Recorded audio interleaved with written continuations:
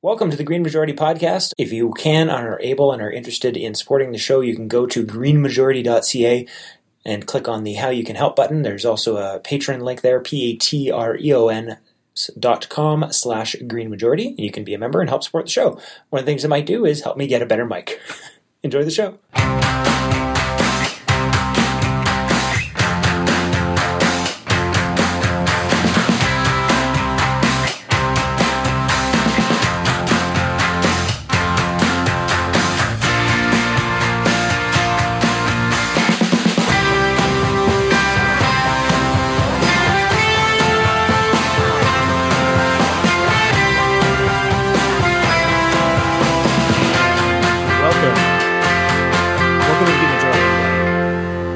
This is Stefan Hostetter, and I am just audible. So welcome to the Green Majority, everybody, on CAT 89.5. It's going to be a great show for you tonight.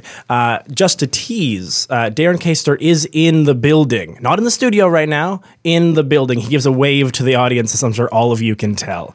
So he'll be showing up in the third part of this show. But right now, we're very excited to be joined in studio by M.A. Ma. Thank you very much again, as always. And also Kevin Roy. Nathan. Hi. How you doing? And so the framing of the show today, it was as I mentioned on the last show. We like to have themes here, don't we, Emma? Sometimes we don't force connections, but we do like to point out overall trends and themes for sure. Amazing. And so the theme of this month, this week, is actually so we just had it's also a bit of a reflective period. Because the dominant narrative coming out of Paris, the COP21, of course, was that in the beginning, it was the beginning of the end of fossil fuels, or at least that's what all of the press releases wanted you to think. Or at least it was at the very least, it was the beginning of the last wave of environmentalists' fight against the ever-increasing emissions. I think that's maybe more fair, at least for how the activists felt about it. This was at least a agreement they were going to use as the backs for the fight that, the fight of the century, as we would obviously consider it. But now, a few months later, it's already been signed, which is arguably better than could have been anticipated. We just had one of the largest global actions against fossil fuels with Break Free. When in the second part of this show, we'll have Atiya Jafar of 350.org coming to talk about that part of this. And Ontario seems to have pledged $7 billion in their carbon reduction strategy. So good news, right? Also, this week had some bad news, including, of course, Kinder Morgan, the NEB approved Kinder Morgan, and Saskatchewan has basically, in their throne speech, come out denying climate change. So, you take us two steps forward, one step back kind of thing. And so what we're going to do with this show is try to actually take a look back, starting with Kevin Roy. He was a U of T PhD student who was part of the delegation to COP21. And take a look at negotiations in Paris, and then to sort of move forward to Break Free with T in the second half, and to sort of see where we're headed, where we started, where we're headed, and project into the future of what's going on. Also, a whole bunch of fun news that we're going to slide in throughout the show because we're that skilled at this. But to start the show with you, Kevin. Back in Paris, before heading, I'm just interested, because there was a whole wide range of expectations for Paris, anywhere from this is going to be complete failure like the rest of them to this is literally going to save the world. But when you sort of got there at the beginning, what was the atmosphere of the talks, and especially within the sort of civil service or the places that you were sort of around, did people actually think we were going to get something done? Well, first of all, good morning to you, Stefan. Good morning, Evan. Well, I think that the overall expectations as the start of the conference was there was a very broad range. So I think that the community in general who was present had a good vibe about it because there had already been a lot of prep work going into the conference itself. But from talking to people, especially surprisingly from the business community, were actually not that optimistic about the ability of the governments to reach an agreement. But I think as the conference evolved and as the discussion progressed, it became clear that actually everybody was pulling in the same direction. There was a bit of a fear around the beginning of the discussion around the 1.5 versus 2 degree target. But in the end, I think it was probably, as a lot of people put it, the best we could have achieved given the circumstances. Great. Okay, so I want to get back to the 1.5 in half a second, but I think it's good to actually. I think that's actually you remind me of a good question here, which is everyone sort of has a different opinion now of actually what how they felt Paris went, and again, it's the same range of save the world to it was nothing. Where do you fall on that spectrum? I think that where I fall on the spectrum is on the very cautiously optimistic. Okay, so it's a very prudent position, I think, and I'm not, but. I think what I feel is the most important thing that came out of Paris, because obviously with the commitments that were actually put on the table, it's nowhere near close enough to actually reach the targets that have been put forward. But I think is the shift in mindset. Whereas just a few years ago, people had in their minds, I think, the idea of even a 2-degree target as being, the absolute utmost we could consider. And the fact that now the 2-degree target is the well below 2-degree target is in the agreement itself, and people are even willing to consider 1.5. I think that's, this change in the wording that actually indicates that there's been a shift in people's perspective with respect to it. So if instead of becoming like the best scenario we could possibly imagine, it becomes the mainstream scenario, then I think that it makes it easier for real action to actually come out of it. And Kevin, I understand that you come with a scientific background. Yes. So when we've talked about sort of integrating or mainstreaming this idea of 1.5 degrees Celsius, but we're seeing this huge sort of deficit or gap between the political speak and the policies that are actually going to bridge that gap between what the scientists are telling us. So, for example, we've had this news that 3 months in a row, global average temperature has smashed the record. So April's been the hottest April on record. And, the last 7 months were 1 degree Celsius above the 1951 to 1980 mean. Yeah. So when you're sitting where you are as somebody with a scientific background, and there's essentially these alarm bells going off in terms of saying, well, we're already on this course that we're barely going to meet with all the measures in full force, this 1.5 degrees Celsius target. How does that make you feel as somebody who was present when this came about? Are you still optimistic that the shift in mindset is really enough to sort of carry us through making those sweeping policy changes that we need to make? Well, I think that's where the cautiously optimistic comes in my in where I stand, because of course, it's a little bit of a progress from where we were before, but it's of course nowhere near we need to be, because I think that there's, even in terms of understanding of the scientific the consequences of climate change, so the scientific understanding, I don't think has really made it through to the politician world, and I think that's really unfortunate, because if we think even about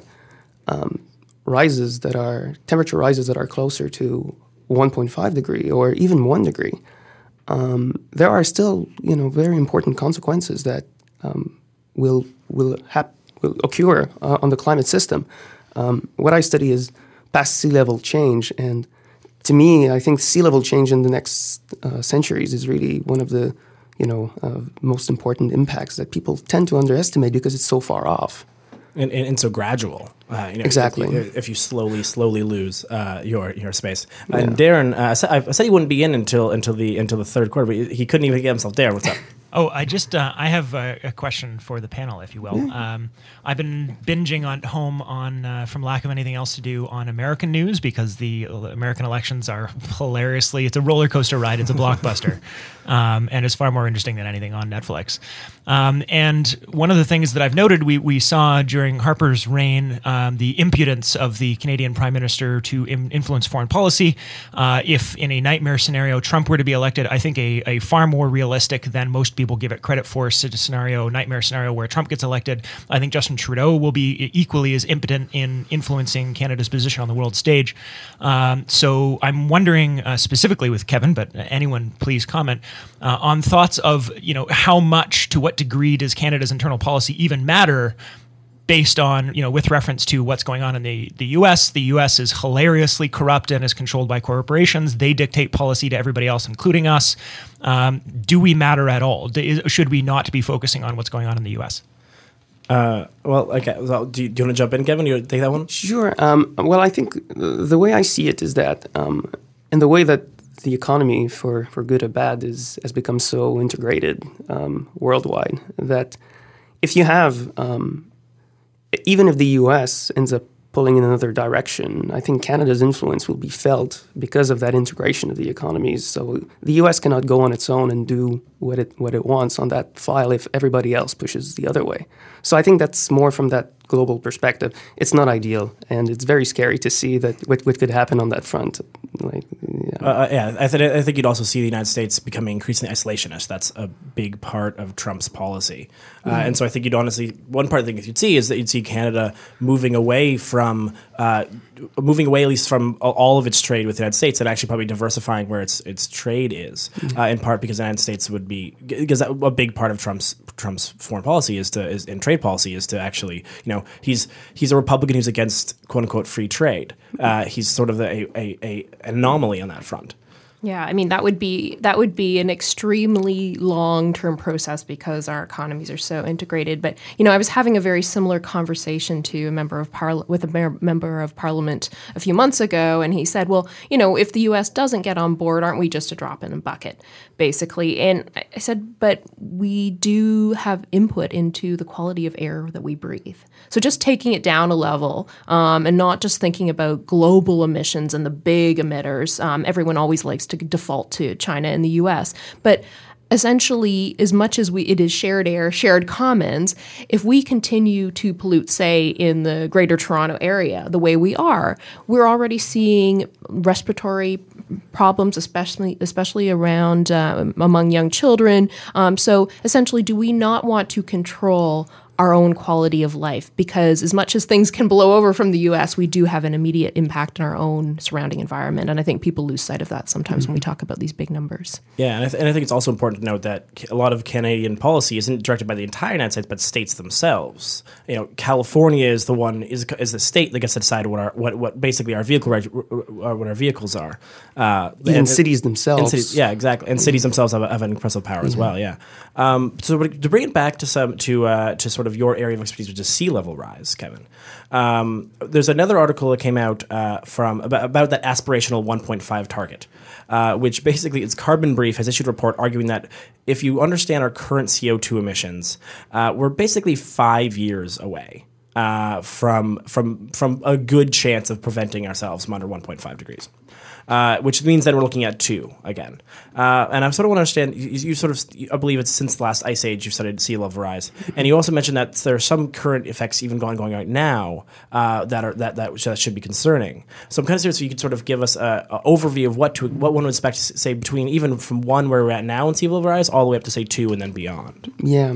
So I think the first thing to understand before we go into giving actual numbers is the fact that sea level rise is not a uniform process. So a lot of regions around the world will be much more impacted than others, simply due to a geology or to the recovery from the last ice age. So there are a lot of impacts that go into that. And further than that, there are many things that impact sea level. There's not only the fact that you've got melting ice sheets, which are not, the process of which is not very well understood yet. There are a lot of tipping points in those systems that we don't understand very well yet. So a lot of the uncertainty a century from now comes from that.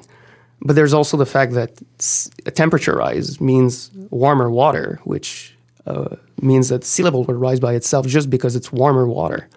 So thermal expansion of the water itself is an important component. So there are many things that go into that. And I want to say that if we look at the 1.5 or 2 degree, it's hard to as I said, to have a meaningful number, a very specific number. But we're still looking at sea level rise that will go around 1 meter for the century, and probably way beyond that.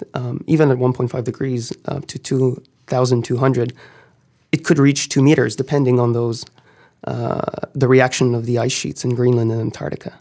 So it's a very, I think it's a very concerning process, because if you think about infrastructure, a lot of the investments that happen now, or say in the next 50 years, will not feel the most of the sea level impact, but you're still committed to having that infrastructure in place for 100 years, which then becomes an issue. Yeah. So could you give us an understanding of, people hear, say, 1 meter of sea level rise, and then they think, well, tide's going in and out, or anything like that. Like I'm even sort of struggling understanding sort of what that looks like in a real like, does that mean Florida's gone?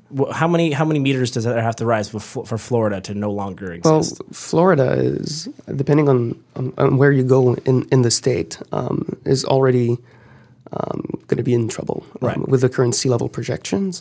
For instance, with the city of Miami, by mid-century, could already feel a lot of problems. The main impact of sea level comes from the fact that if you raise the mean sea level and then you have storms on top of them, then that's where the issue becomes important. So I think that the best way to frame it is how, floods that are 1 in 100-year events for certain locations, how that statistic will change in the future. So, for instance, there are studies that suggest that 1 in 100-year events in New York could become 1 in 10-year events throughout the 21st century. So, from a planning perspective, that becomes very, very important, especially with what we saw recently. With the problems they had with hurricanes reaching the coast there. Yeah. I actually was in New York City right after Hurricane Sandy, about a week later. I think the first day that some of the subways were reopened, I was on it, and that was the crazy thing was the subways were totally decimated because they're all underground. And they couldn't go through all their parks because it was a whole, the whole lower side was just devastated. And on top of that, maybe if I should ask, this perspective of looking how floods could happen and how their frequency could change in coastal regions is a very, I would say, Western perspective on it, because of course there are countries that are very low-lying in themselves, close to sea level, that will be directly impacted by the actual level of the mean sea level. You don't need to have storms for them to disappear under sea level-wise projections. Right. My understanding is that for some of the small island nations, we're actually looking at that happening, say, in our lifetimes. Is that right? Like in terms of some of the very low-lying small islands, is that possible that in our lifetime we will see islands disappearing? Yeah. It's already started for some of the lower-lying ones. But of course, the thing is that, as I mentioned before, sea level is not there's not only a single factor changing sea level. So what you will see is that for regions that are currently subsiding already because of tectonic activity or other processes, then if on top of that you put sea level rise, then those are the places that will be the first affected, and actually mostly affected by that. Awesome. So we're almost done here, so we're going to go to music break in about a minute or two, but I want to give you sort of one last shot to explain, You were at Paris. You obviously care about this a lot. What's the sort of thing, if you had one thing you wanted to get people to know better or more? Like, I didn't even know the idea. Like, when you mentioned the fact that sea level rises because it's warmer temperature and it'll expand, I never thought of that. I had never even, that was not something I ever factored in. So what's something that you sort of wish people would understand better? I think that really the way I see it is that a lot of the... I feel that what stops a lot of action from happening from governments is the fact that the population in general doesn't seem to grasp the long-term consequences. We're not very, as a species, I think, built to think in those long-term 100-year consequence time frame. So I think that really it's for people to think as much as possible 100 years from now, what are the consequences of what we're doing now? And for governments that want to get reelected in 4-year cycles, it's really hard to do that.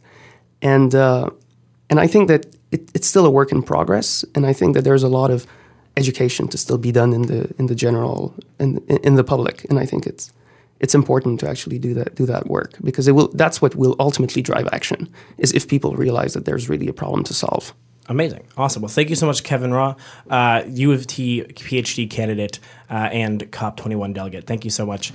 I'm now joined in the studio with Atiya Jafar from 350.org, and Darren Kaster is back. Welcome, Darren. Moving slowly closer to the microphone. Exactly.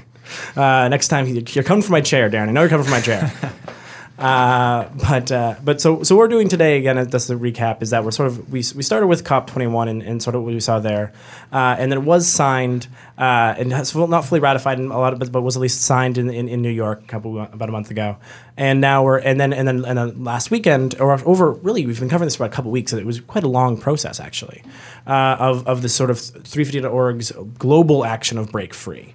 And there's one tweet that said that there was in 3 different continents had some sort of action stopping fossil fuels at one time, and that was like a monumental occasion to some extent. So Atiya, you were involved in 350.org. Obviously, can you sort of explain the rationale behind break free and also what took place? Yeah, absolutely. So to begin, it's actually 6 continents. Okay, closer to the mic. Actually, so it was 6 continents. It's Break Free was a global wave of resistance against the fossil fuel industry. And by resistance, I mean really escalated direct action, largely involving civil disobedience in countries across the world. And we were targeting, as a movement, some of the largest extraction points and transportation points for the fossil fuel industry. And it's no coincidence that it came almost about like 6 months after COP21. And the reason really is that as a movement, we know that the time to wait has ended, and it is the time where our actions need to match the urgency of climate change. And so this global wave was kind of a way of sending a really, really clear and really bold message in the aftermath of COP21 and after the agreement was signed. And also, it was a defined moment for the movement. We weren't, as historically we've taken action. We took action and formed red lines on the streets of Paris after COP21. When leaders were meeting in New York, there was a 300,000 people march outside, and this was a moment that we defined for ourselves. And decision makers in the UN and politicians weren't defining for us. It was a movement of people deciding this is the time that we're going to take action as a global wave. So there were people in Germany, 3,000 people in Germany over the course of a few days were taking action to blockade one of the largest coal mines in the world. And this was something that they had done last year as well, and this was an action that they did again this year in Degelande. In Australia, we had 2,000 people also taking action against coal and shutting down a large coal port in Australia. We had actions happening targeting coal in Turkey, in South Africa, in the Philippines as well, and in Canada. Of course, we were targeting the tar sands, and we were doing that by targeting one of the transportation points, and the Kinder Morgan point in particular in Vancouver. So we surrounded the Kinder Morgan terminal on the land and on the water. There were more than 800 people there, and coincidentally, our action also fell days before the National Energy Board made its recommendation on the Kinder Morgan pipeline. Awesome. So I want to get to the Kinder Morgan in half a second, but first I want to not everyone gets the chance to sort of go out and be in these sort of actions. Some people, it's not financially viable, so there's many reasons why they can't really do it. So I'm wondering if you sort of paint the picture of, so you were there in Vancouver, and can you sort of paint the sort of what that was like? Like, what were you doing? What was sort of people around you? What was the energy like? And sort of how did that feel? Yeah, absolutely. I mean, we were going into that action just really, really energized, seeing everything that was happening around the world. So knowing that thousands of people had been out on the streets of the Philippines the weekend before, knowing that the day before people were blocking the other end of the Kinder Morgan pipeline, like the American end, at the oil refineries in Anacortes. So we were energized going in knowing that. But the action itself was it was a remarkable thing. Like I think people often have this image of protesters that they're always standing up against something, but we were very clearly there communicating our vision for the future and the better world that we want to see if we do break free from fossil fuels. So our action on the land involved we had about over 600 people that were there in a park close to the Kinder Morgan facility.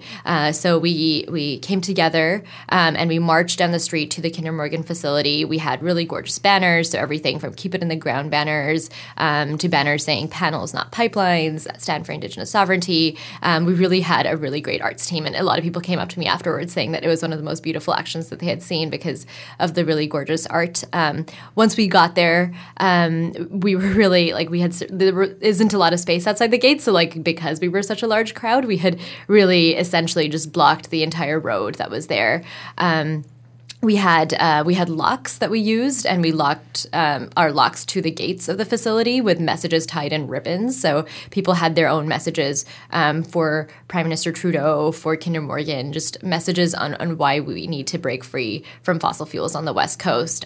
So one woman that I spoke to, Audrey, who's from the Musqueam Nation, so it was her people's territories, said that by locking the gates, it was actually that lock was setting her free. It was communicating a message, and just the permanence of that message on those gates was something that she found was setting her free, which I found to be quite powerful. We also had a tripod, a really large three-legged structure that we created, and we hung a banner off of it, which was a banner addressing Prime Minister Trudeau. So it said, "Prime Minister Trudeau, the future is 100% renewable energy." That was kind of a way for us to hold space and block traffic from coming in as well. We also painted a giant mural at the gates. So we had dozens of people that were painting a mural that was showcasing different kinds of solutions that we want to see. And the banner read, the mural read, "We have the solutions." So that was a really beautiful thing to be able to create together at this point of destruction, essentially. And then on the water, we had about 200 kayaks launch from North Vancouver, so from the other side of the Kinder Morgan facility, and then they came to the ports as well. So the kayaks formed a giant flotilla that surrounded the facility on the water, and there were some folks that took the extra step and crossed the containment boom in that area. And the folks on kayaks as well had messages that they delivered. So they had their messages on ribbons as well, and they tied them to the gates of the facility as well. So it was a really remarkable thing. Those of us that were on the land were trying to see. There was a little opening where we could kind of see the kayak action, but we couldn't see it for very long. So I was on the land, so I didn't get a great shot of the kayak action, but we do have a lot of coverage of it, and a lot of it is on our website, which is canada.breakfree2016.org. So we have our pictures or videos up from that action. Attiya, I just wanted to ask you, so the aims, I think, of Break Free are very clear. They're embedded in the name. You've just sort of described the quality of the action that happened out west. In addition to the action being done and the experience that it provided to the people who are part of it, how do you measure success when you launch these kinds of initiatives? What does success look like to you beyond just, the action itself happening and the nature in which it happens? How will you know that you're having an impact when you do this kind of work? Yeah, that's a great question. I think there's definitely multiple layers of what we want to accomplish through an action. And I think with Break Free, and particularly in Vancouver, one of the major goals was to create a movement of people that has the skills and knowledge that they need in order to continue mobilizing at very specific political moments. So prior to Break Free, we had trainings for kayaktivists because this is something that has happened in other parts of the world. It hasn't happened so much in Vancouver, where we have people taking to the water on kayaks to take direct action against fossil fuel infrastructure. So I think skill building was a big piece of it. And now I do feel quite confident as we've come out of that action that we've empowered people to have the skills that they need and to be able to remobilize when they need to for particular political moments. So that's a big thing as well. I think growing our movement and really making it very clear that there is a strong people's movement that is standing and resisting the fossil fuel industry is a key piece as well. I think that when people take escalated action, I think it raises it increases people's understanding about a particular issue in a way that more passive actions don't necessarily. And I also think that large scale mobilizations where people are engaging in different ways are also a great way of growing a movement and increasing the amount of people that are willing to come out onto the streets and take action as well. And on a final note, I think it's very clear that this action did send a message to the government, and I think it is something that it's made it very clear that there will be a large mobilization of people that is willing to resist fossil fuel expansion on the West Coast and around the world. So I think it does send a message to politicians and decision makers and media about the power of our movement. Amazing. Speaking of decision makers, the National Energy Board, shortly thereafter this, and it's funny, you send a message and then immediately they're like, la, la, la, I can't hear you. Because shortly thereafter, of course, the Kinder Morgan pipeline, or the twinning of Kinder Morgan's controversial Trans Mountain pipeline was approved by the National Energy Board. It's a $5 billion project, and they approved it with 157 conditions, which is always just sounds like, how do you have 157 conditions and still, but this is cool. There's 157 things wrong with it, but it's cool. That's just no other part of the world is that a thing that exists, I don't think. But all the quotes are almost exactly out of the things you sort of see in the Harper era. It's, their quotes is, it's in Canada's public interest. And it's like, who did, like, you just had 800 people show up at Kinder Morgan's website saying this is not in our interest, and then 2 days later be like, it is. How's that going? So obviously, so I want to get your. It's good. No, it's because you missed the fact that all the people who are against it are extremely ignorant and also foreign funded. Stefan. Right. That's why he's trying to be nice, right? So he doesn't want to say that, but he's saying that you're all either paid to have this opinion or stupid. Well, I think Atia is foreign funded. That's my bad. I think Atia she doesn't seem dumb, so she has to be foreign.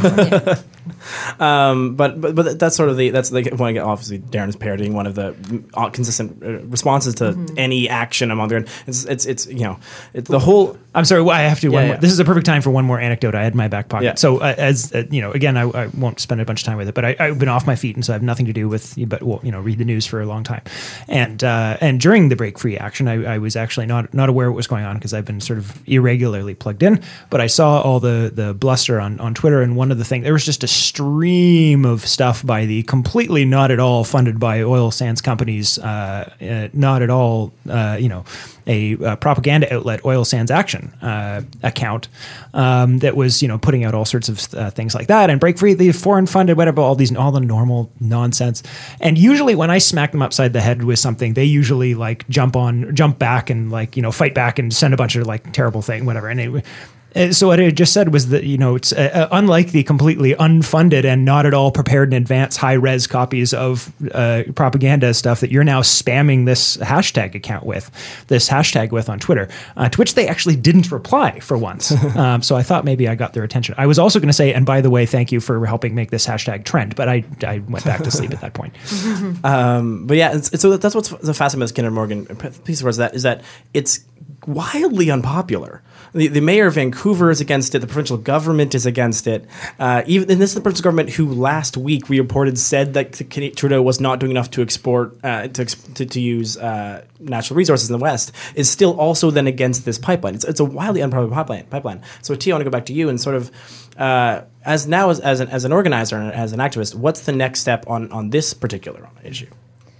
Yeah, and just to add, a number of people and organizations and groups that are against it, the Tsleil-Waututh Nation on the West Coast is actually taking the government to court over Kinder Morgan as well. So there's just every level of resistance and every level of opposition to the pipeline. So the question was about the next steps for the movement or the next steps for the pipeline? The next steps for both, if you want to go for it. Yeah, well, so the National Energy Board has recommended the approval, and they've done that after doing public hearings, so talking to folks in the community, those that were approved to be stakeholders were able to offer their opinion to the review panel, and I think they've also done they've done an environmental assessment. So it's received an approval from the National Energy Board, and the Trudeau government actually announced earlier this year that they would do a secondary review of pipelines as well. So now they're going to proceed with doing a climate test and doing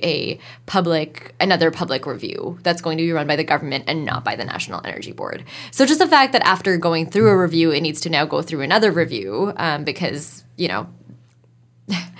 the first review was completely inadequate. Climate change, for example, was not taken into consideration as well because it does not fit within the National Energy Board's definition of the environment. is just kind of, it's a little bit ludicrous. So it's going to go through that review process as well. And then we are told in the timeline, this keeps changing, that we should hear a decision soon afterwards. So I've heard the end of the year, but I think that might have changed as well. I don't know if anyone can correct me on this one. And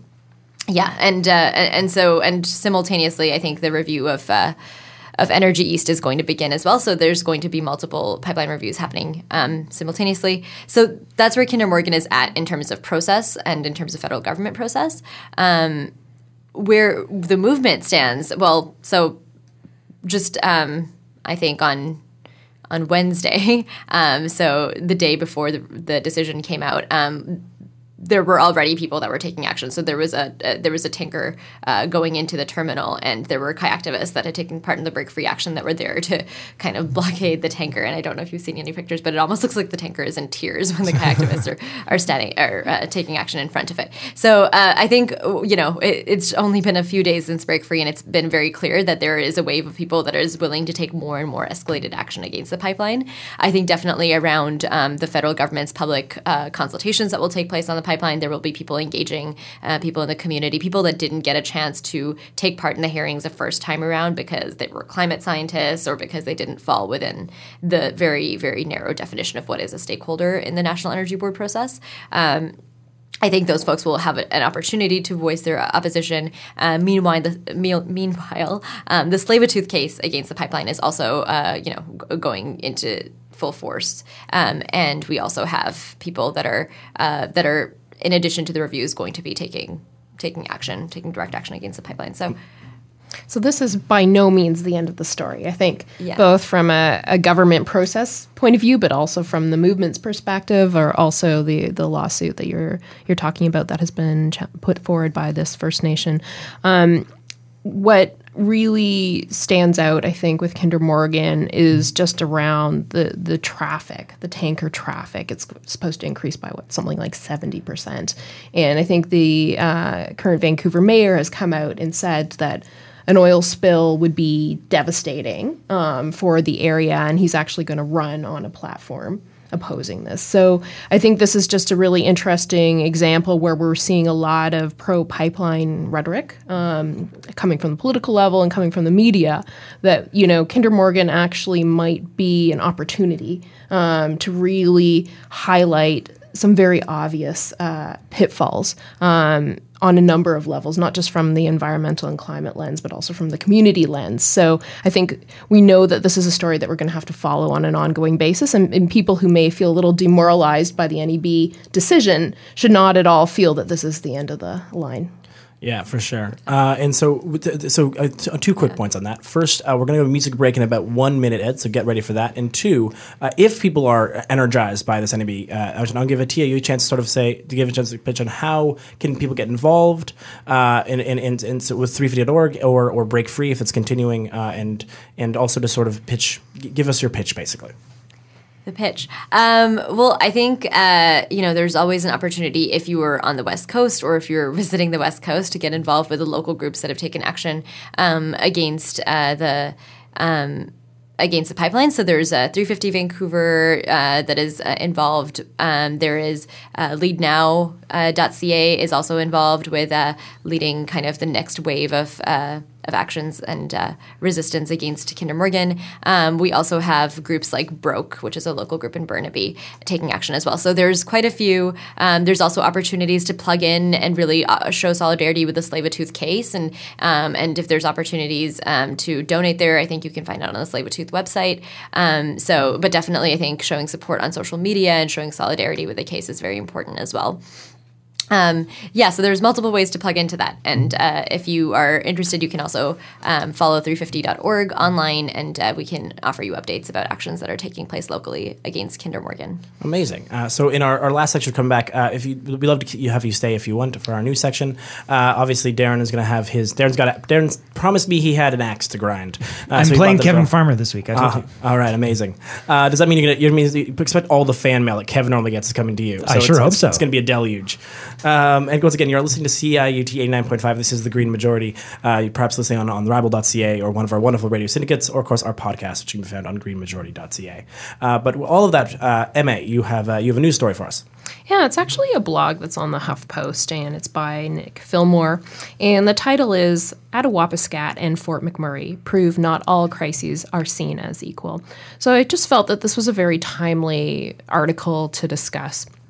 And basically, the author of the blog is pointing out that there's been this overwhelming response, and both from members of the public, the members of the Canadian public, and government to the crisis in Fort McMurray. And he's comparing it rather sadly to the crisis that has been experienced in Attawapiskat First Nation, and where we've seen about 100 people attempt suicide since the fall, and very large numbers in the recent months of young people.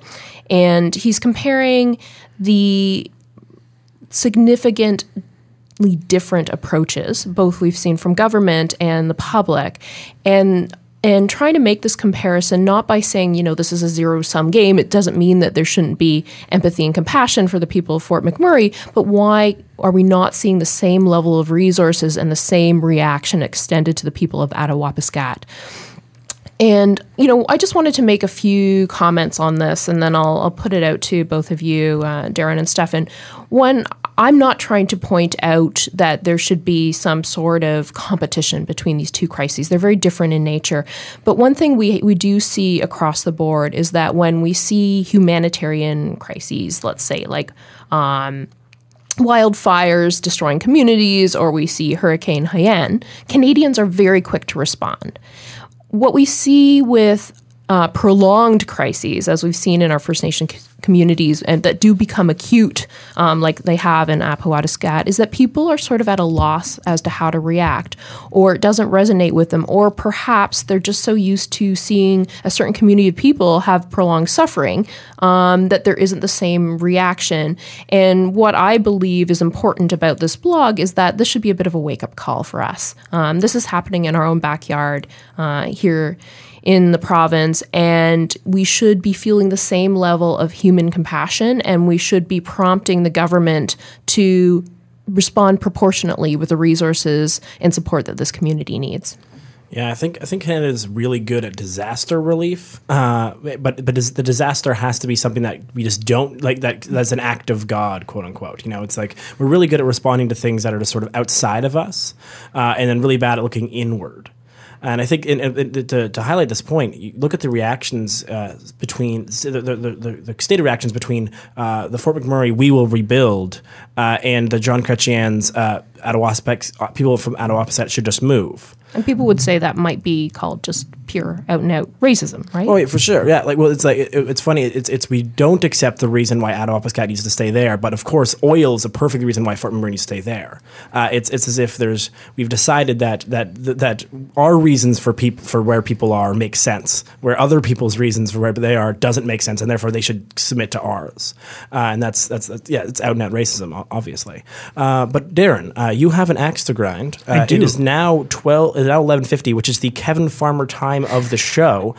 So grind that axe, sir. Which is great because I can actually provide a segue and answer MA's question at the same time because I'm that good. Well done. So the thing about that, I think honestly, my honest assessment is that Canadians are very prideful of their thing. They like to help and genuinely they're very helpful, and we do have generally speaking, a national identity around coming to the rescue. However, we're very, very concerned with being seen to do so, has been my observation. And I think that plays a role in why generally we're a lot better at sort of flashy things rather than ongoing things, because it's harder to be sort of commended and be seen and be honored for helping an ongoing problem with no easy short-term solution. So people love to do that, and they'll post pictures. Look, I donated. You should donate too, which is great. We want to help all those people, but there is a segment of not very nice pride that goes along with that I think contributes to the issue that you've both sort of pointed out. So the way that this provides a transference to the other thing I want to talk about, which was on our 500th episode when I added a little bit at the end. I was actually having a really rough day that day, so I was feeling very existential and philosophical. But it's been a thing that I've been thinking about for a while, which is this idea that, even if we solve climate change, there's a bunch of other problems that are coming. And the only real way to do this, rather than just bumping from problem to problem, is to start bundling them, especially when the solutions overlap. One of these problems, and I've been reading, because I've had so much free time, it's pretty easy to get through all the environment news, even as much as there is, because I do that anyway, in my normal schedule. With all the additional time, I've also been able to burn through just about every major article written on the American political spectrum, and have made it as far as the technology and sciences category. Every article almost every day on getting into that third topic. That's how much free time I have. And one of the things there that I've seen, there's been some really amazing stuff coming out of the science pages, and this will make sense in a second where I'm going with this.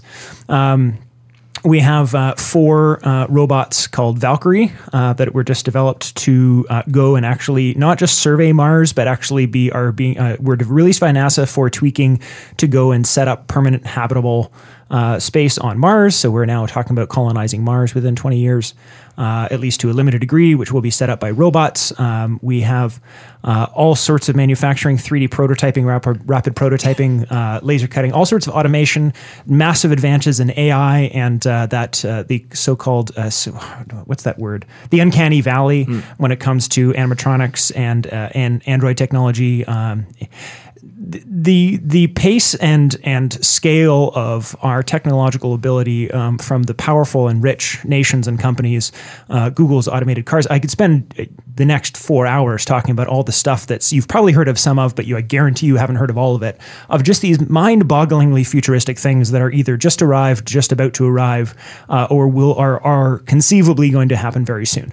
There's one common chord here, though, on almost all of them, is that, and not so much with the ones I mentioned. I wish I had better notes, but I just didn't. I don't have my computer today. But there's almost one common chord across all of them, which is that either directly or indirectly, almost all of these things wipe out entire sectors of the workforce. Completely redundant. Completely wipe out manufacturing. Manufacturing is going to cease to exist in all but most specialized cases within 15 or 20 years due to automation. Basically, there's very, very few jobs that are going to be left once industry gets a handle on mass producing these technologies. And so we're going to have another crisis. We're going to have another crisis where basically 60% of our population is out of work. Now we can let that happen and then continue to feed into this narrative where 1% of the planet has all the money and all the power, and the rest of us are essentially serfs and or slaves to this because we're simply left by the wayside. Or we can acknowledge that this concentration of wealth, while it's been pretty awesome in the form of producing really amazing technologies, what good are they if they don't benefit us, right? So I think along with this, and when we're solving some of these problems, and part of the reasons why I'm so interested in Bernie Sanders and stuff like that is, just taking climate action isn't good enough. The climate change is a symptom of a much larger problem, which is the fact that the way that we're organizing our society currently is simply set up to create these types of problems at this scale. It didn't used to because the scale was small enough, but now the scale is bigger and some of these problems are coming out. And if we don't take this opportunity to take a look, and I think it's also the only way to solve issues around climate change, is to take a fundamental look at what's causing these problems, what are causing these errors, why we suddenly realize we have a global disaster on our hands and the system is paralyzed and doing nothing because people with all the power have decided that it's not in their best interest to do anything about it. That there is a fundamental underlying problem here. So I'm not going to get into what I think that solution is. That's as a wrap up. I know Ed wants to say something here too. Was that basically that's where I was going with a 3-part series that unfortunately because of my illness got sort of kiboshed. You did an excellent job standing in, but I didn't get to my 3rd part. So we're actually going to just redo the whole thing when I'm better. But that's what I'm getting at, is that this isn't sort of just idle musing. There is a even deeper problem below this stuff. And unless we address that, we're just going to move on to the next issue. And I think that's what we can really be talking about at this point, because I think there's actual interest in nonviolent revolution. I think the Bernie Sanders ongoing watching that has shown that there is taste for it. And I think that without it, we're lost. Because even if we solve climate change, we have 10 other problems coming that are just like it and that we're not going to have trouble dealing with for the exact same reasons. I just wanted to mention, I actually know quite a lot. I watched some videos on robots, different jobs they could take over, and one that I found interesting was with the advancements in AI technology, there's a new, it's sort of like an AI, and basically it can replace what doctors do, in that it knows all the research, medical research results. It knows like the entire patient history. It knows, and it can take samples from patient histories from like all across the nation, and they're saying that like it would have much better results than any doctor could, and much lower patient death that tend to happen a lot with actual doctors. And it was just something interesting where it's not a job you usually think robots could take over, but it's definitely interesting. Is it a job? Robots are going to take it. Yep, basically. Well, I feel like there's once a robot can host a community radio station, then I'm concerned. There's already call me when that happens. We've already spoken about how there's bots doing all the news journalism on sports. So yeah, it's a matter. We're just talking about a few version generations here. Right. They just need your silky smooth voice. So just never record your voice enough words so they can then say it, and then you're fine. Damn. Yeah.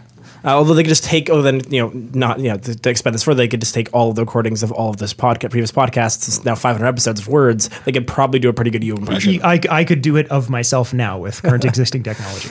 That's true. So we have so 4 minutes left, and I think to jump off just on your new little piece, because I have one thought on that, which is two thoughts on that. First, I said this on the last week's show. I don't think Bernie Sanders is going to win. He's not. But the point is that the movement, despite all of the efforts of everybody in the establishment, is now still saying Bernie or bust. Anyway, that's a longer conversation we're going to. But whether or not he makes the nomination is irrelevant to the point I was making. No, for sure. And I was actually building off that point, which that I think one of the most interesting corollaries to that was what you do, what that sort of coalition people does afterwards. And I think the most interesting opportunity there is to actually start doing what the Tea Party did very effectively. Which was to go to the state and local levels and use your influence from above to actually sort of win those smaller seats and actually shift politics from the bottom up. And I think that's actually where a lot of the opportunity exists within this movement. But Emma, we have about 2 minutes left, and I want to get your thoughts on really any part of the whole show. Yeah, it's hard not to comment on this most recent thread. I think something that's really significant, particularly that has happened in the U.S., is the expansion of the conversation. The fact that someone like Bernie Sanders can come in and be in such a prominent position in a presidential race has dramatically extended the things that are part of the public dialogue that would not have been acceptable, He's successfully forced a conversation on whether or not the U.S. should change its policy on Palestine and Israel. That alone, even just forcing them to have that conversation, means we're at a crux of an extremely important time in history. And he's coming up on a movement. So as much as he might be an exceptional person, it's about a sea change, right? It's not that all about one individual. It's about that there's a shift in the collective psyche that's happening, I'd say around the world, but I think it is of particular note in the U.S. And it's about bringing a human face to things. I think what you've discussed today, Darren, that is often overlooked is that we can mechanize things. We can talk about the achievement of function, and you've extracted the human being. And what we are often not capable of projecting or analyzing when we do things like that, I'm using a royal we, obviously, is that we can't always understand what's been lost by taking out the human interaction. And I think what Bernie Sanders has done is injected humanity back into a lot of discussions where it was missing previously. Amazing. And what a way to finish the show. Thank you so much, Emma. Thank you so much, Darren. Great to have you back. Thank you to both our guests, Kevin and Atia, and to our tech ed, of course. We will have a bonus show today, so if you're on the podcast, keep listening. And if not, everyone have a great green week, and we'll see you all real soon.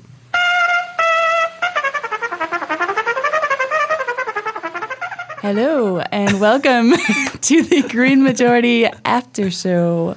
Joining me, Deirdre Lewinetta, are Sabina and Stefan and Thank Darren. You. Yeah. And Darren. In a little separate containment chamber. We've I'm forgetting the word. I'm quarantined. There we go, quarantine. I knew you would know that. And today we're going to be talking a little bit about activism. Activism in the 21st century.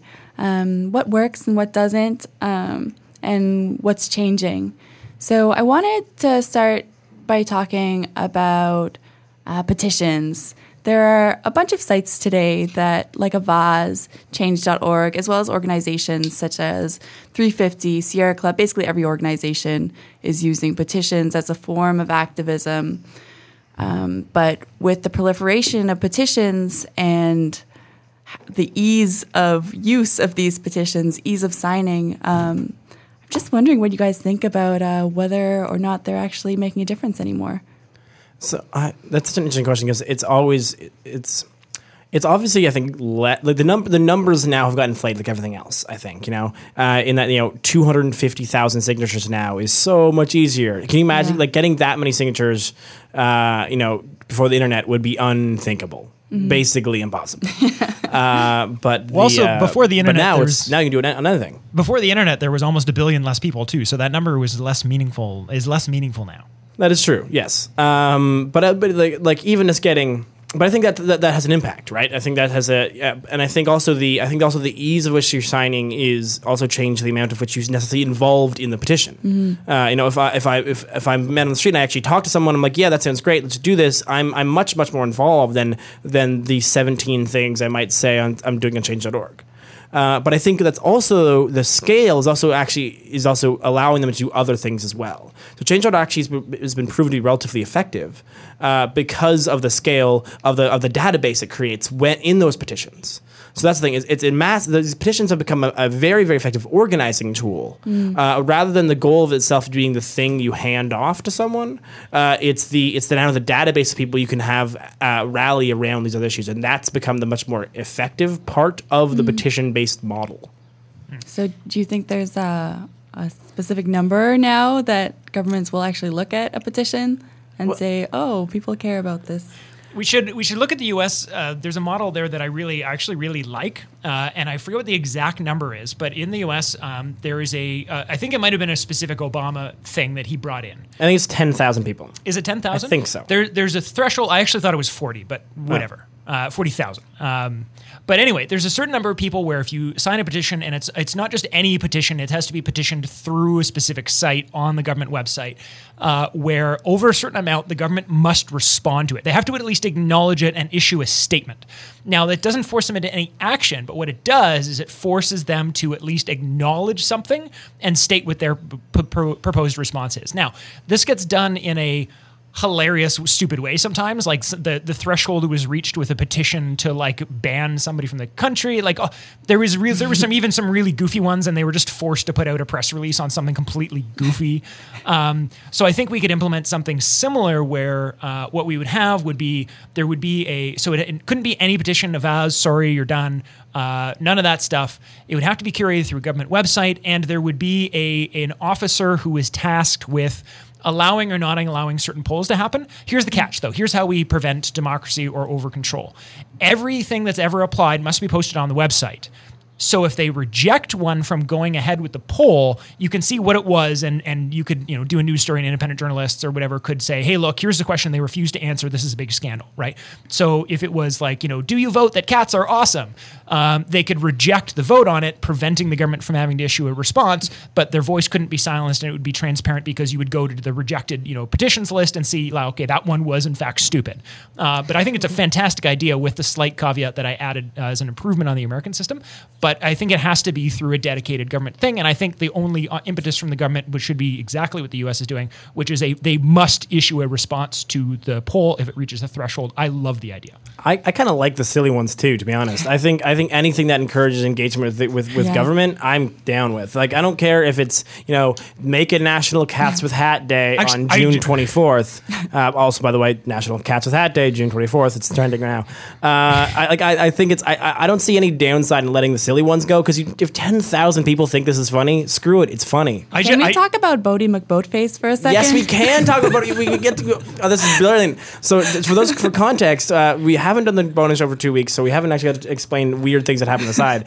And 2 weeks ago, Deirdre and I were doing the show, and we were really wanting to get Bodie McBoatface into the last section of the show, and then we just forgot. We just totally forgot. We ran out of time, and I think we even ended up having time to do it, but we were all just like, I don't know what to say. And then we finished the show, and we were like, Bodie McBoatface. Duh. So please, Deirdre, talk about Bodie McBoatface. So Bodie McBoatface was an official petition by the UK government on what a research ship should be named. Bodie McBoatface beat David Attenborough by about 10 times the votes, I believe.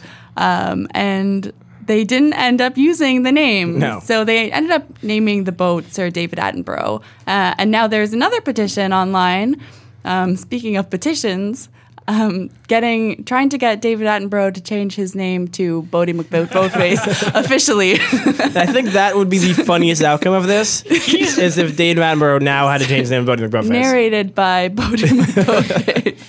I think he's old enough. He would maybe go for it. I don't know. He seems pretty fun. Yeah. And can you imagine all the history books having to refer to him as Bodie McBoatface for the rest of time? The famous research scientist and science promoter formerly known as David Attenborough. Exactly. Yeah. Exactly. Would he be Sir Bodie McBoatface? He would be Sir Bodie McBoatface. You can't they couldn't take away his knighthood just because he's renamed himself Bodie McBoatface. But sorry, maybe something more relevant. Maybe let's talk about the absolute. No. One more. The absolute pinnacle, the absolute peak of that joke would come when the Queen was forced to acknowledge him as Sir Bodie McBoatface. Oh, that's true. By the Queen of England. That would be the pinnacle, and then we could let it go. Yeah. Then we're all done. We're done. So my question is, would donations help petitions more than the actual signatures? Because now donations are becoming a more significant part of petitions. So do you think the donations are more important now than the actual, well, obviously the organizational tool is really important, but is it more important than the signatures? Oh, unquestionably. Yeah. Unquestionably. I don't think there's, the things you can do with you can get 1 million more people to sign a signature with like $10,000, right? The amount of which $1 can stretch to a number of quote unquote signatures or something or anything like that is huge. And I think this is Change.org is trying to find ways to be more useful and really effective in activism, which is, we can get your signature, but now it's really easy to send $2 over the internet. And so wouldn't just giving us a toonie be also, and then suddenly you have 10,000 people and actually a war chest of $20,000, $30,000, $40,000, and that now you're a campaign. Now you've given someone a salary for a year. You actually have way more traction and ability to actually make change than you had before. Deirdre, you have. I'm sorry, Sabina. Let me just spit this out really quick. Deirdre, that was brilliant. A brilliant suggestion. I'll tell you why. Because I love it. I love this idea so much, and you don't even know what you just suggested. I took a completely different tact on it. With the previous idea, with the thing I was saying about the mandated whatever government, what if we had a system where we could do it, where it passed a vote, where instead of asking the government to issue to comment on something or to issue a statement on something, if citizens could force referendums. Now, the argument against referendums is they're extremely expensive. So if you had a threshold and a dollar limit, where if you could get a certain amount of signatures and raise the money yourself, you could force the government. They have no choice. They would have to issue a federal referendum on an issue that would be binding. Now, that would be fucked up. And that would be fucked up in an awesome way. Because there's a whole bunch of stuff that polls really well that governments will just not go anywhere the fucking near because they don't want to have to deal with the implications. Like, they don't want to have to deal with it, right? And so these conversations get shoved to the sideline. If we could put something in like that, that's democracy. Money. And I think that when people actually do commit to giving donations, it's a lot more impactful because they're clearly not just sitting there at 12 a.m. in the morning reading like an article on change.org and then just signing their name. It's something that they really and truly care about, and they add that, monetary donation where it shows that, okay, these 40,000, 50,000 people really care about this, and they are actually willing to back it up with what they care about, which I think that's a lot more important. And because we live in the society where money is important, I think that kind of makes you walk the talk in a way. And I don't think people really understand how effectively things can be run on so little money. Not to we have there are nonprofits out there have been running for 3 years on basically a $30,000 the first time, and they've basically been because one person, an ED who knows how to stretch their money and has ways of this can earn such a little amount that you can build a incredible base, an incredible amount of work on such what we would conceive as small amount of money, especially if you have if you have 100,000 signatures and every one of them gave you $1, you actually now have a mid-sized nonprofit. Like you're running that's how small this really that action is. And you have a small mid-sized nonprofit running for a year, the amount you can do on the particular issue you care about is monumental. And I think so. I think money adding the donation component to this petitions thing is an incredible way to actually crowdsource action on these issues. Yeah, to me, I mean, Change.org and Avaaz are kind of like Tinder in a lot of ways, because they make it so easy. That was the quote of the day. Quote of the day. You just keep going. You just yes, yes, no, not this one. But the second thing I wanted to talk about was protests with the internet, technology, everything, all these online communities. It's making it a lot easier to organize, like you pointed out. But with that comes kind of a surge in the number of protests we have, especially in main centers like Ottawa, Toronto. Do you guys think that the protests and the act of the protest is becoming less effective? It's interesting question. I think again, what's funny with this is to me it all goes back to organizing. I think that the power of the protest once again is not so much in the sheer scale. Like it does do one thing. The protests and large protests are incredibly effective at making people at least listen to you. And there's a whole bunch of fascinating research, and one of my favorite quotes of all time comes from a person about how protest and riot are the voices of the silent, and that when your society gives you no other way to have your voice heard, the only way you can do that is to take to the streets, that's true. That's physically taking to the streets is the only way to have other people hear you, because that's the only way, because you're marginalized in every other way, and so I think there's obviously a consistent power on that front. But I think that what's interesting is the camaraderie you build at an action is so much greater than what you get online ever. Yeah. And I think what you do is you sort of, again, I think these protests, these major flashpoints end up being really recruiting tools for the actual ongoing movement building work that you just don't see nearly as, that aren't nearly as obvious, but definitely does still exist. What makes me really wary about protests and petitions is that I think people are kind of tired and they're sick of it, and they're tired in the way that, for example, how many people have been protesting this pipeline that was just approved? I think all of the First Nations, or most of the First Nations, the mayor, very high-powered people have been protesting nonstop, and a lot of people have just been saying no to this pipeline, and then yet it was still approved and is still going through the environmental checkups without, upstream or downstream emissions, which is what people have been protesting about. And they didn't even, they acknowledge it and they're aware of it. And there's really good camaraderie being built. But I think the question that Emma asked during the show, it's how do you define success? And I think that depends on the activists themselves.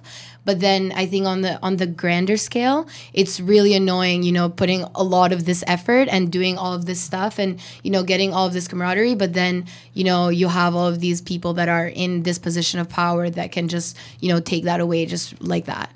Yeah. So exactly. And I think what's interesting about this, I think the most common the ways that these things are changed, the most effective way to protests, or one of the more ways protests are effective, is if you do get a movement building, then you get a wider net of people than you ever fully expect.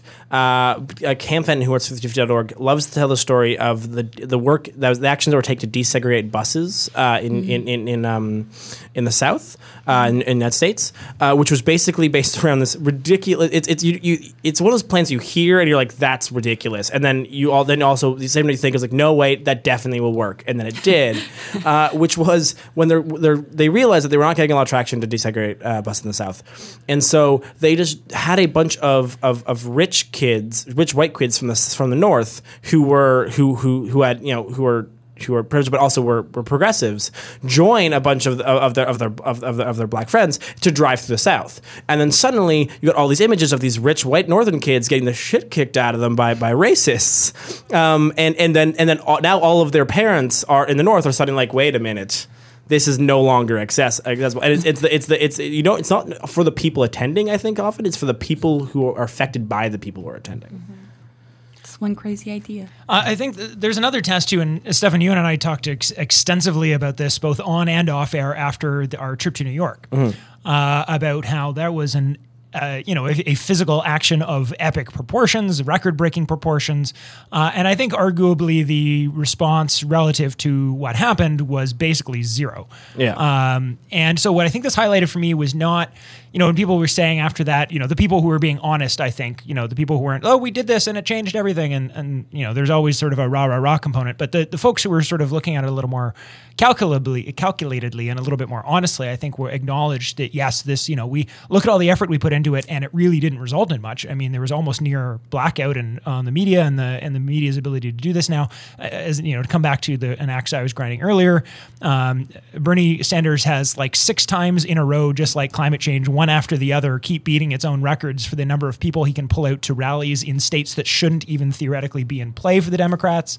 And what we're looking at here, I think, is a change in the type of, not so much that actions aren't effective, it's that the type of action is certain types of action effective. And the key factor here that's changed is that the mainstream media, unlike 50 years ago, is now entirely owned by ratings and profit-only corporations. These profit-only corporations are all giant donors to the Hillary Clinton campaign. So it's not even a matter of, it's all it's some dark, conspiracy theory lizard man Illuminati nonsense.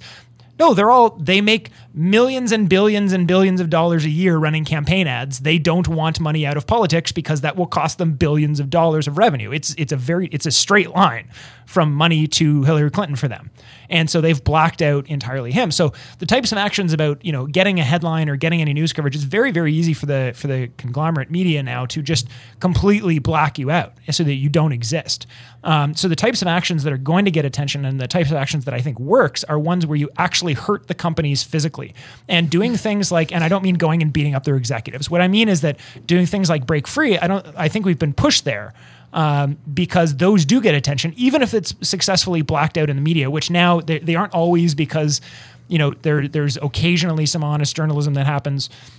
Occasionally independent media is strong enough to get the word out despite the blackout, and occasionally the mainstream media attempts to try and spin it to make them look bad and sort of gets the message out, but with their slant on it. But really what happens, the real voice here, is when you start costing them money. And that's the sort of action that's happening. So like physically blocking trains and costing them $1 million a day to keep a tanker in port, for instance, that gets their attention. Now that's not going to guilt them into doing the right thing, but now you've at least slapped them across the face a little bit and be like, we're not going anywhere.